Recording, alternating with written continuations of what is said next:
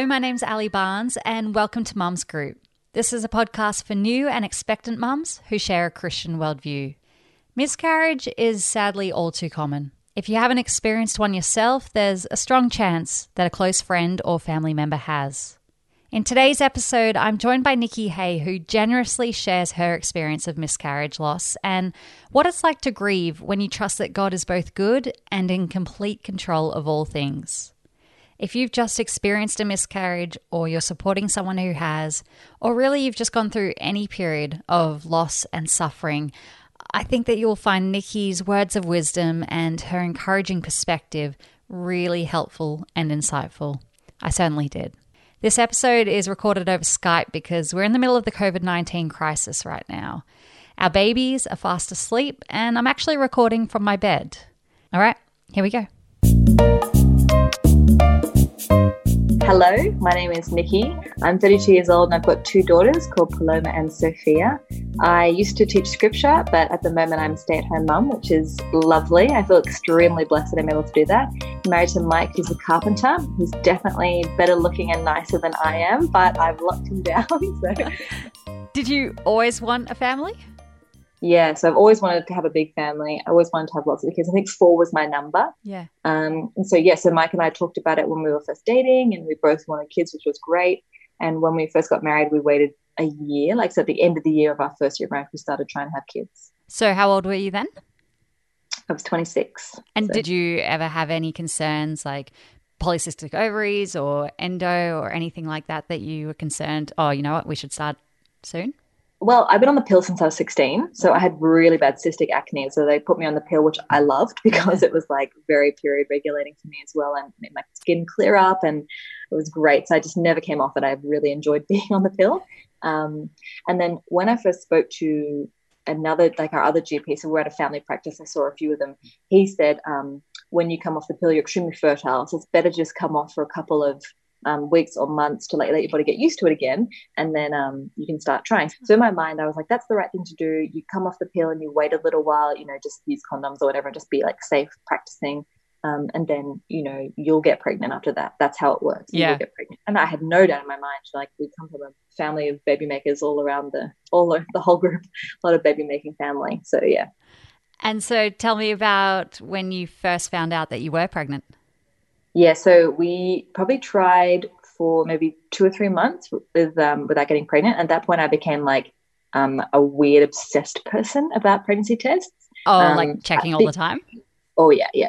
There's a thing on the internet called POAS, which is P on a stick, and then you're a POS addict. So it's like a real thing that people talk about in like those forums. Oh, okay. So I became a forum person, and I remember reading in a forum that you could look with your phone flashlight, you could look and see if there was a very faint line on a test. So in my mind, it was like, you pee on it, you see a line and you don't. But after I saw that, I became like a maniac. So it was like 3 months of like crazy checking, lines, like throwing the test out and then going back to the bin and like checking to see just in case. So after a while, we weren't getting pregnant. I was like, just got to like relax and not think about it for a while. So we went overseas with my family, the whole family, all my brothers and their partners and kids and my parents, Mike and I. It was like a European winter vacation, which was amazing, so much fun. And at one point, I realized that I could be pregnant. I hadn't checked or anything. And we were at a Tesco. And I don't know if people are listening, it's a supermarket. We're at a Tesco, and I went and bought a first response test in the Tesco while Mike was doing our grocery shopping. And I went and peed on the stick in the Tesco bathroom with 2 women either side of me. And it sprang up immediately positive. Oh my gosh, it was like the best moment of my life to date. No, that's not true. I've had kids since then. It was a great moment in my life. It was so exciting, just like waiting for the stick to dry so I could go back out into the Tesco and show it to Mike. So then we like walked around, doing our shopping, thinking like we are having a baby. It was amazing. And it was like Christmas time and it was the best. And did you tell your family because they were with you? Yes, straight away. We're on holiday with them. So we were like planning to maybe surprise Mum and Dad at Christmas because it was like the 20th, say, of December. But then like as soon as Mum went to the door, I was like, like couldn't hold it in. It was really exciting. It was such a happy time. Did you have any idea how far you were along at that point? So I probably would have been about 6 weeks at that point. Okay. So tell me about your first miscarriage. Yeah. So then we were on this holiday and we went to Paris, which was beautiful. We went to Paris and it was like wintry and gorgeous, and we went to Disneyland. I couldn't go on any of the rides because I was pregnant, and it was like a really like I enjoyed not being able to go on the rides because it's like I can't go on the rides. I'm sorry, I'm pregnant. Oh, but all the soft cheese, Nikki. I don't need soft cheese, so it was okay. I can still have the waffles and everything. And then we came back and we had Christmas, and all my family bought us like baby toys for Christmas and like little cardigans. And my sister-in-law bought me a French Bible, so that was amazing. And then we went to Belgium, and so we grew up in Belgium. When I was a kid, we lived in Belgium, and I hadn't been back since we left when I was 13. It was so nice to be back there. It was snowing. It was like the most magical time. Yeah. And then I woke up one morning and I'd been bleeding, and so I obviously freaked out immediately. Like, I didn't even know what to do with myself. I was so frightened. So my dad and my mum drove Mike and I to this hospital in Belgium, and they did an ultrasound, and we saw the baby. It was fine. We saw a heartbeat. It was like magical. You know, it was so great. We had the little picture to take home and show everyone. And the next day, Mike and my brothers and my sister-in-law went to see this town that we used to go to in Germany all the time when we were kids. And they'd said to me, stay home, just rest, rest as much as you can. And at one point I woke up from a rest and I went to go to the bathroom, and it was just like so much blood. Never seen so much blood in my entire life. And it just didn't stop bleeding. And I just remember screaming for my mum, and she came in and just sat with me, and just basically I just bled. And I did actually pass something. I don't know what you're allowed to call, what people call it's like a fetus or something. It was, in 8 weeks, we're 8 weeks along. So whatever it looks like at 8 weeks. So that was pretty distressing because we had to like hold on to that to take to the hospital to be like, this is what's happened. So it's like the 2nd of January, we went back and they confirmed that we'd had a miscarriage. Oh, I'm so sorry. I think like at that moment, I didn't even know what to do with myself because it was everything. Like I know that like we'd had, our Bible study leaders have had miscarriages before us, quite a few. I remember thinking like, how do you go on? Like, how do you go on with that? And there's never been a doubt in my mind that God is good. But I remember thinking at that point, like, what I want to do is go to my bed and put the blanket over my head and for it to be just like dark until it's better. I just didn't know when that would be. So it was bleak.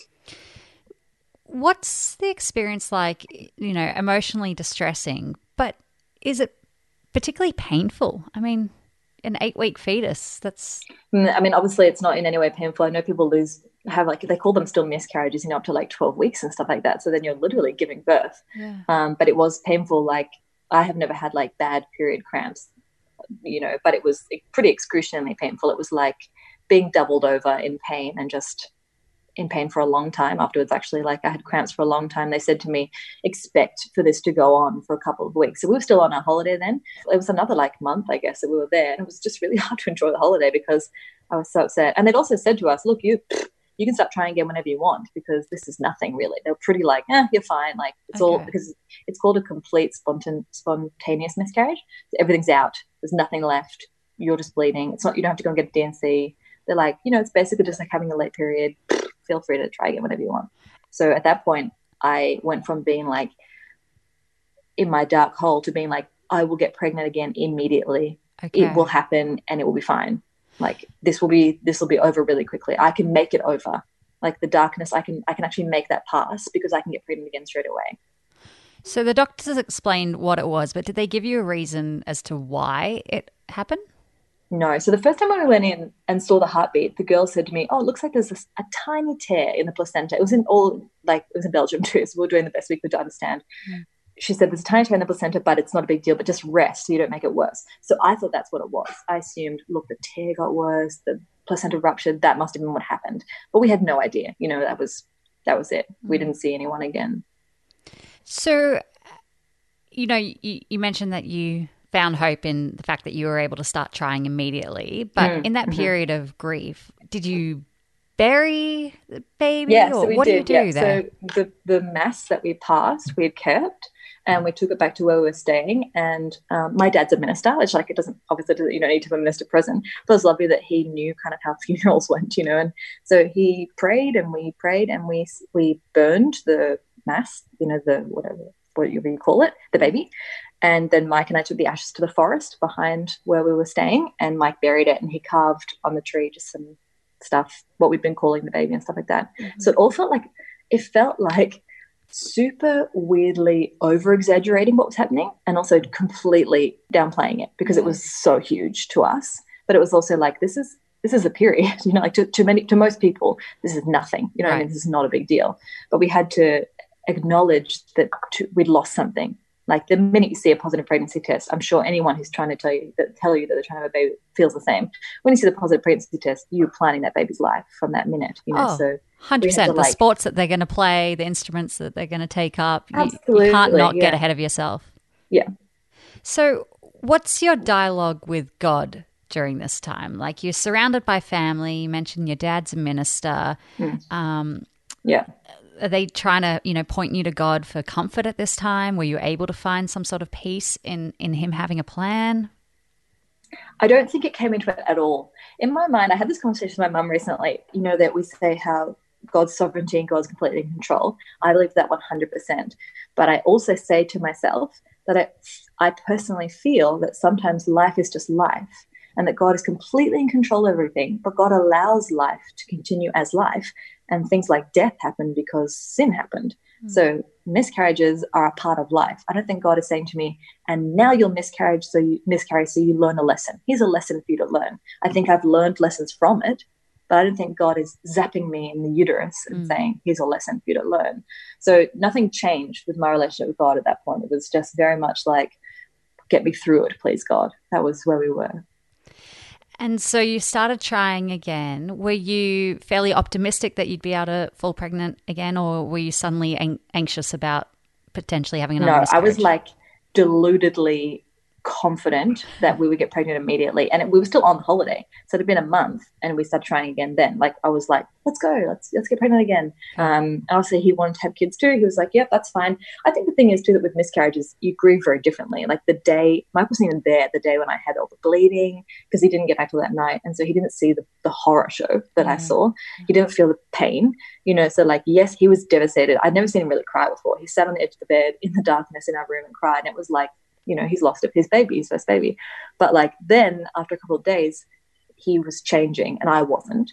So by the time I realized I could have another baby, it's like I was catching up to him. He was already sort of on the, you know, we're okay train. And so you then fell pregnant with Paloma? No, we got pregnant again immediately. Okay. We did get pregnant, yeah. So I had a second miscarriage before Paloma. Okay. Yeah, so we got pregnant again on the holiday immediately. I got pregnant when we tried, and then we got back. Actually, on the flight home, we stopped in Amsterdam, and it's just like, I feel like embarrassed now that the people listening are like, she is literally insane. Bought a pregnancy test at a chemist in Amsterdam, and it was positive. And I knew that it was a new pregnancy because we'd followed the levels down to 0, and we'd had a not pregnant test and all that stuff. So started a new pregnancy and got home. It was our anniversary. And Mike was away for the weekend. We've been home for a week, I guess. Mike was away for the weekend for a bucks, and I was driving around in Burwood looking for places for us to rent. And I went into a Macca's and I was bleeding. And I knew that, like, you know, we were very early on that time, so it would have been like 5 weeks, 5 weeks. And yeah, so I came home. We were staying at his grandma's, and I called him and I was like, I'm having miscarriage again. You need to come home. So he did, poor guy. And this was actually like, I feel like it was more traumatic this time because I bled so much. It was like having a really heavy period. But that was it. So it was like, it was done in a couple of days. And I was like, wow, like, we had it happening again so soon. It felt worse. Like, the first time was more, we lost more. I don't know how to explain it, but this time was like more devastating because it was like, it's twice now. How can it be real that this is happening again? Wow. Okay. So from there, did you feel a little less optimistic and hopeful? Yeah, so after that, I made an appointment to see a miscarriage specialist, and we just basically wanted to talk to someone about it. So he did some testing on us and found out that I actually have a blood disorder called von Willebrand's disease, which is like a blood clotting disorder. It's kind of like a very, very, very mild hemophilia. So they thought that could have something to do with it. And we did other tests too, and they didn't find anything abnormal. But he basically just said, take a couple of months off and then try again. So, and then he was monitoring us from that time on. So he was being my gyno, and he was going to be our obstetrician if we got pregnant. Okay. And what happened from there? So then we got pregnant with Paloma, and we went and saw him. I remember the first scan, I was like, oh my gosh. I did not know how I was going to not vomit that day. Like, I was so sick with like the fear and the stress. I remember being like, it was like May. It was a really cold day, but I remember wearing a dress because I was so hot and sweaty and fearful. Anyway, there was a heartbeat, and she was healthy. And then we just kept seeing him. We saw him every 2 weeks, I think, because he was like, you consider high risk at that point. So we saw him every 2 weeks. And yeah, that was the next step. When you got past the high risk period, did you start to relax and feel like, okay, this is going to happen? Or did you sort of have your walls up the whole time? Or no, I would technically consider high risk the whole way through, just because if you've had a miscarriage and you've got like alternate factors, they consider you high risk the whole way. So we did see him a lot, which was helpful to me because I kept seeing her moving, having a heartbeat, all that sort of thing. I think, again, I'm just in some ways deludedly optimistic that I was like, okay, now it's worked. I was like, oh, that's okay, 2 mistakes, but this one's okay. This one's all right. But I actually found that at about 12 weeks maybe, I started to feel really mad at Paloma, being like, well, why is this baby okay, but the other ones weren't? And what am I supposed to just suddenly, be in love with this baby and just forget about the other ones? And I remember standing in the shower and seeing that I was starting to get a little bit poochy and thinking, what am I supposed to do now? Am I supposed to talk to this baby? What am I going to do here? So I remember deliberately saying that I was going to start singing to the baby every day because I needed to do something that was going to be positive and and people often say they have postnatal depression, but I found out that it's possible also to have prenatal depression or during pregnancy depression too, where you just do feel not connected to the baby until a certain point. It did take me a while to start to feel connected to her, but I loved being pregnant. So after a certain point, when maybe it was when she was kicking, I remember going down to Balmoral and having a swim. And when I came out 16 weeks, I lay down and I felt her first kick. And it was like, oh, wow, I love swimming. She loves swimming. We're going to get on fine. Oh. So it was nice to feel something real, to feel a real connection. It was a relief. Yeah. Look, I'll be honest, I didn't feel pregnant. I didn't have any morning sickness or anything. So it felt very surreal until we found out the gender of my son. And then suddenly he became real. And I connected with him in a way that I hadn't been able to do beforehand. Did you have a name ready to go for when you found out the gender? No, we were stuck. We had lots of girls' names, but no boys' names we both agreed on. My husband's a teacher, so that rules out a lot of names. Everything. I like that. Okay, so your pregnancy goes smoothly. You have Paloma. Well, that part didn't go so smoothly. Okay. Up until, I guess, 35 weeks, everything was fine. But then around then, they were seeing that my blood pressure was getting a little bit higher, which can be a sign of preeclampsia. And I guess they're already worried about my bleeding and stuff like that in general. So I ended up being induced. But I ended up having an emergency Caesar because after they induced me, I labored for 9 hours. And then my blood pressure was going up, hers was going down. So then they were like, listen, we have to do a Caesar. And yeah, it was a surprise. I didn't want to have a Caesar because I think there's that whole thing of if you have a Caesar, you got the easy way out. But then you have a Caesar and you're like, holy moly, this is not the easy way No, absolutely not. That's major surgery there. Yeah. So that was fine. They're like that, they literally got her in and out. Again, got her out in 4 minutes. So that was fine. Amazing. And then to have her there in your arms. Wow. Not for a while, but yes, again with the Caesar, you don't get to have them straight away. But that was cool because that meant Mike got to have a little bit of time with her. But yes, then to hold her was like, oh, this is a real baby and she's my baby and she's literally turning into my best friend. She's very cool. So how old was Paloma before you started trying again? So we'd originally said, oh, let's wait till she's 1. When she turned 1, I was like, if we get pregnant now, I will kill you because I'm so tired. And I was working and he was working and Palema's amazing. But she didn't sleep very much and, whatever. So then we waited till she was 2. So when she was 2, we went on another holiday with my family. So it was history repeating, the same thing. We went to England and Europe, which was so much fun. We had a lovely time. And so we decided we'd start trying then. And so again, I got pregnant on that trip and I went to a doctor and they did the pregnancy test. They don't really do very much. Just check that you're pregnant. Yes, that's fine. And then Mike and I and Paloma went to London right before we left. And just before we got on the plane, I started bleeding again. And I just bled all the way home on the plane. And so I went to the doctor and they'd said yes, you're having a miscarriage, basically. They follow your levels down to 0. So it was a very quick thing. We said, let's try and get pregnant. We got pregnant. We lost again. And that happened then 5 more times in a row. So they kept saying to us, you're fine to start trying, you're fine to start trying. It's basically just missing a period because if you hadn't taken a pregnancy test, you wouldn't know you were pregnant. Obviously, it's a massive deal to us. Yeah. But it's not a big deal to anyone else. So this might be a really naive question, but is each miscarriage the same shock and emotional pain as your first, or do you start to feel less attached after a few. Seeing a positive pregnancy test is like crack. Like, it's so exciting. It's so exciting. So every single time I had a positive pregnancy test, that wasn't just like me shining my torch on the back of the pregnancy test. It was a real positive. It was exciting, really exciting. And also, especially once we got to like 5 or 6 weeks, you can take a test that tells you how far along you are, like 1 to 2 weeks or 2 to 3 weeks, or whatever. Yeah. So every time that went up, I was like, it's happening, it's going to happen this time. And that's actually one thing I forgot to mention, is that with Paloma, I ended up taking progesterone supplements, because they thought that I had low progesterone, which is the thing that tells your period to stop happening. So then every time I was having these pregnancy tests that were positive, I would have to start taking progesterone pessaries, which is like extra hormones, and it's like messy. It's like not fun at all. So it was like a whole roller coaster of stuff, the wild excitement, the exhaustive hormones, the fear that I'm going to miscarry again. Like, It was hard. I also I had morning sickness the first time, morning sickness like immediately. So that I lost that baby at like 7 weeks. So it like 2 weeks, 3 weeks of morning sickness, and then like give a miscarriage and it's over again.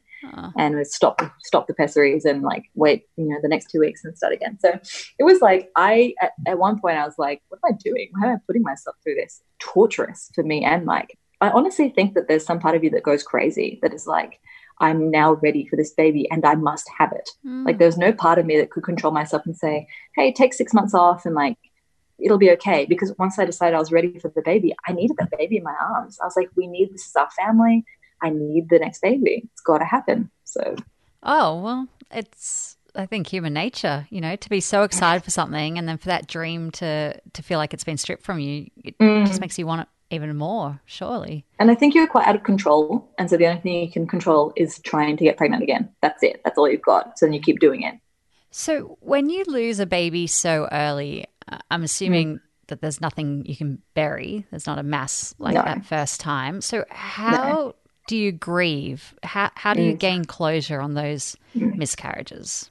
Yeah, the problem is too, like, I was talking to a girlfriend about this who's had a miscarriage, and that's the wild thing too. Like, I was insanely insensitive about miscarriage until I had one, and I cringe thinking about the things that I've said to people who told me they had miscarriage. It's like, oh, sorry about that, or like, oh, that's tricky, like, Nikki, this is why I'm doing this episode, because oh my gosh, I might experience one in the future, but I know I'll have friends around me, and I want to know how to best love and understand what they're going through. Yes, absolutely. And it's wild because I have a very close group of girlfriends, and they say miscarriage affects 1 in 4 women, and I would say that 9 of the closest girlfriends that I have had miscarriages or stillbirths in the last 5 years. So it happens a lot more than we think it does. I think it's because definitely we test earlier, and we can. Like, I think our parents' generation probably lost a lot of early pregnancies and didn't know about it. I think we're also talking about it more. I think they probably didn't talk about it as much, as we did. We talk about it more. Anyway, so you bleed a lot, like a lot. So every time you go to the bathroom, it's like a reminder that you're losing a baby. It's quite a big deal. But it also helps because you're going through it. It doesn't just like someone snaps their fingers and says you're not pregnant anymore. Even though it's like excruciating to like go through, it's painful, like physically painful, but it's also painful to see the blood and to know that baby is slipping away, basically. It is like helpful too, because it's, it's a process. I have got tattoos. We're a tattoo family, and that helps me. I think that it helps me to have something on me that says this was real and it happened and it was important and I'm remembering it. And I also found that the very first time I had a miscarriage, I went onto Instagram looking for answers, as you do. And I found a whole lot of girls who'd gone through the same thing. I'm still really close friends with a lot of them, and we talk about our lives now. Lots of them are Christians. I think that Christians, again, are more willing to acknowledge maybe a very early pregnancy as a baby, whereas some people might not be. No judgment in any way there.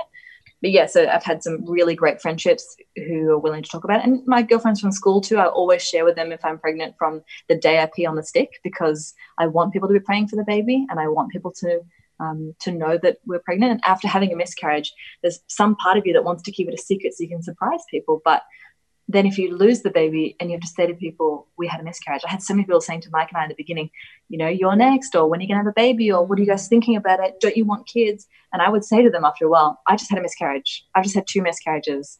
We just lost a baby. We're trying to get pregnant and we can't. Because after a while I was cross and I wanted people to be embarrassed for asking the question, which isn't really fair, because I would have definitely been asking those questions, 32 seconds before I had a miscarriage.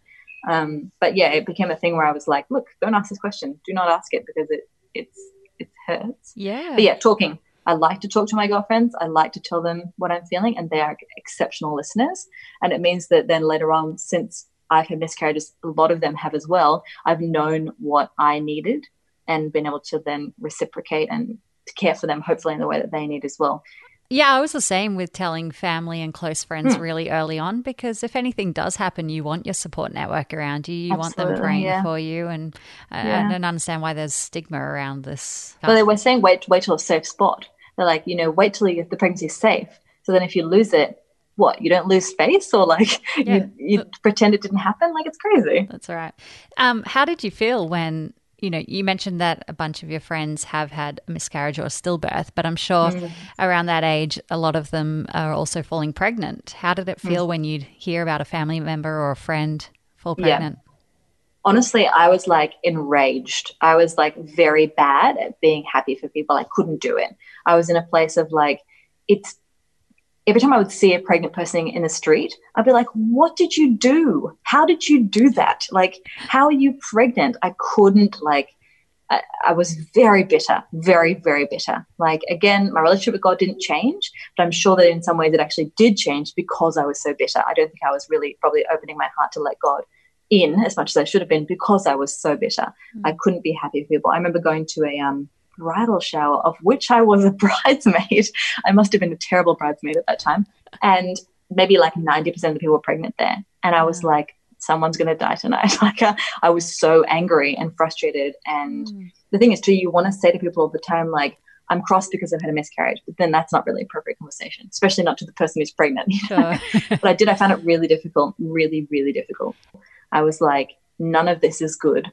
Only me having success is good. And that was a massive lesson for me to learn that, this might not come. And is this the biggest thing in your life? And will you go on without it? And will it be your only joy? And, is it the foundation of your life? And all those things. It took a long time for me to answer those questions. Is there anything that you'd want people to know about miscarriage that we haven't touched on?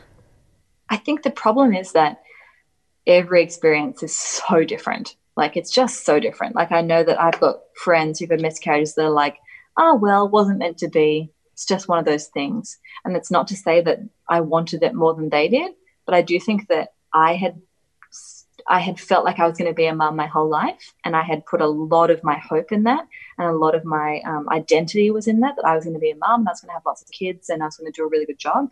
And I mean, I went to uni after school, but then after that I was nannying for 10 years because I just loved it so much. It was my greatest joy. I taught scripture. I did Sunday school. Like, everything about my identity was that I was good with kids and that I was, that was who I was.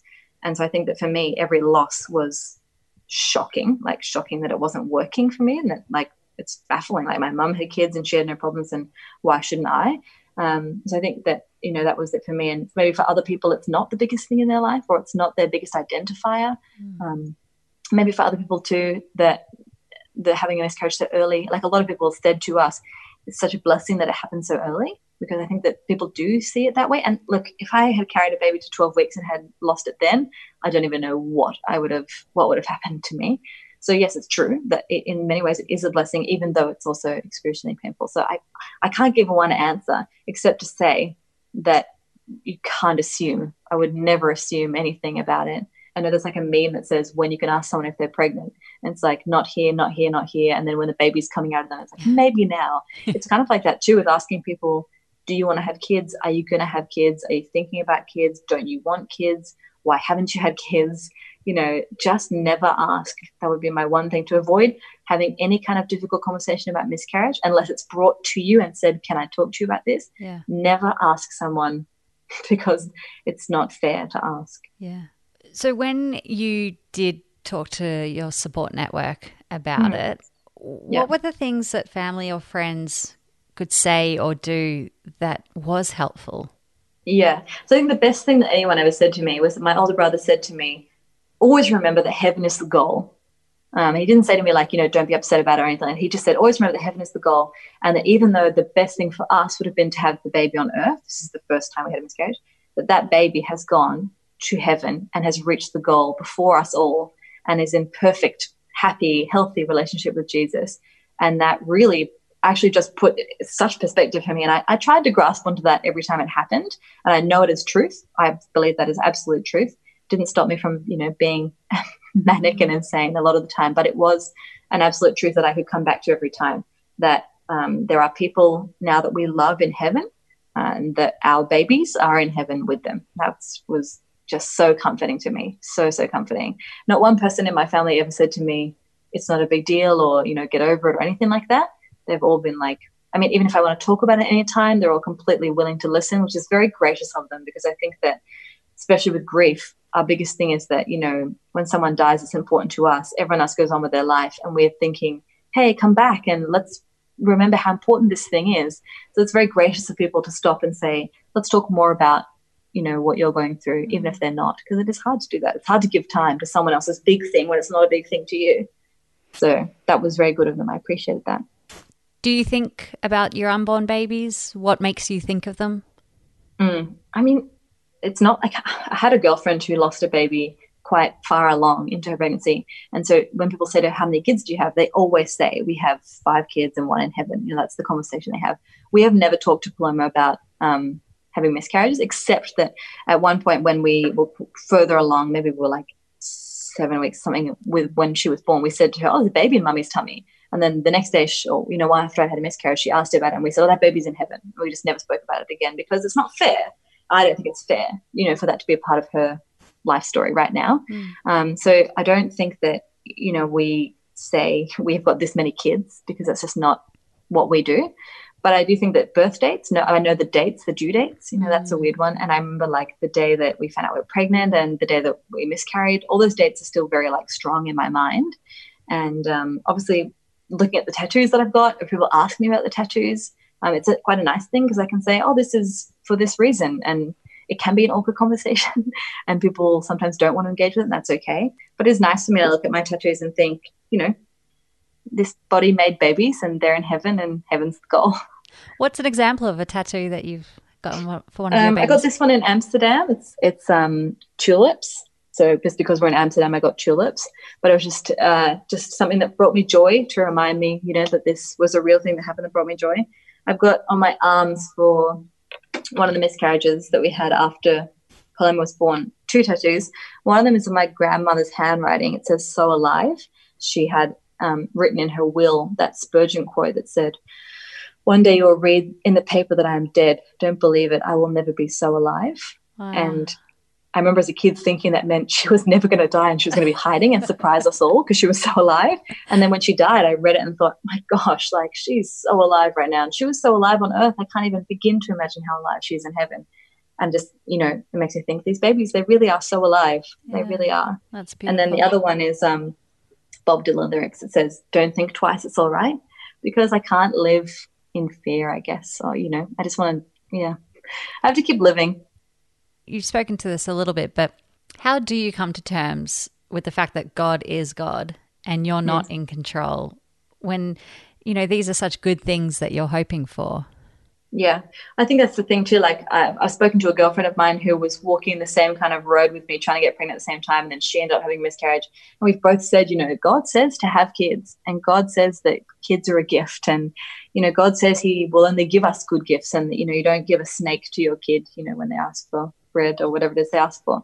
And so why not? Why wouldn't this happen? And again, in a lot of ways, in my mind, it's nothing to do with God, in that God is completely in control and sovereign, but that this is just life, and that there are so many good things that God blesses me with. And I have my beautiful daughters, but even before that, so many exceptional blessings, and that the bad stuff is because there's sin in the world. And in every way, like you stub your toe or you drop your favorite mug and it smashes, or you're driving and you're doing all the right things and a drunk driver smashes into you. There is sin in the world, and it's not because God doesn't love us, and it's not because God isn't with us, and it's not because God isn't in control.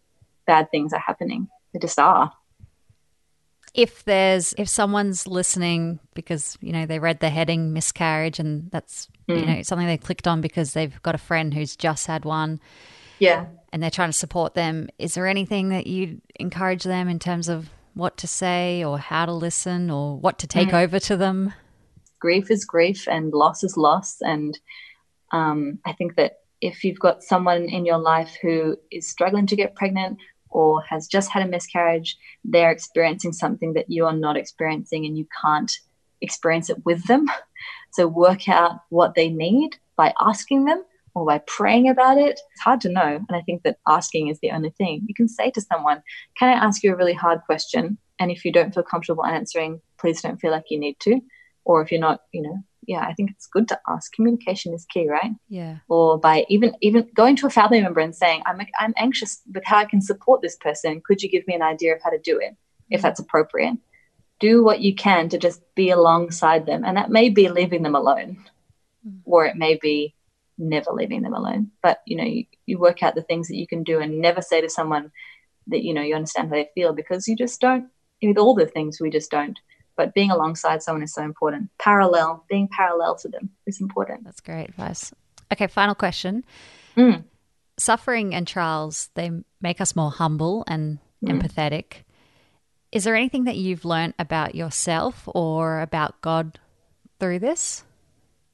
Yeah, definitely. I am like a very blunt, tough love person. Oh my gosh, I've been so humbled. And I volunteer in a prison. And I remember one time being there, one of the girls said to the group that she'd had a miscarriage, and everyone sort of went, oh, and then kept talking. And so I turned to her and asked her more questions about it. And I said to her, that must have been awful for you. And she said to me, oh, thanks so much for letting me talk about it. I remember thinking like, wow, we really do need to sometimes go through terrible things to be able to care for other people. And, I feel blessed that I was able to care for her. It's not that I say that it's worth having a miscarriage because of that, but I'm glad, so glad that God changed me because of the things that have happened in my life, because I'm not happy with the way that I cared for people before. Well, Nikki, you're amazing. Thank you for being so honest and giving such a vulnerable insight into the sorrow and grief that women experience through miscarriage. And I really hope that God redeems the pain and reveals his purpose through all this. And, that if you and Mike decide to have more children, that will just happen really easily. Yeah, it would be fun, wouldn't it? Yeah. But I appreciate you asking the questions too. It's always really therapeutic to talk about stuff like this. And again, I enjoy talking about, what happened, because I think it reminds us that it was real and that it happened. So thank you for asking.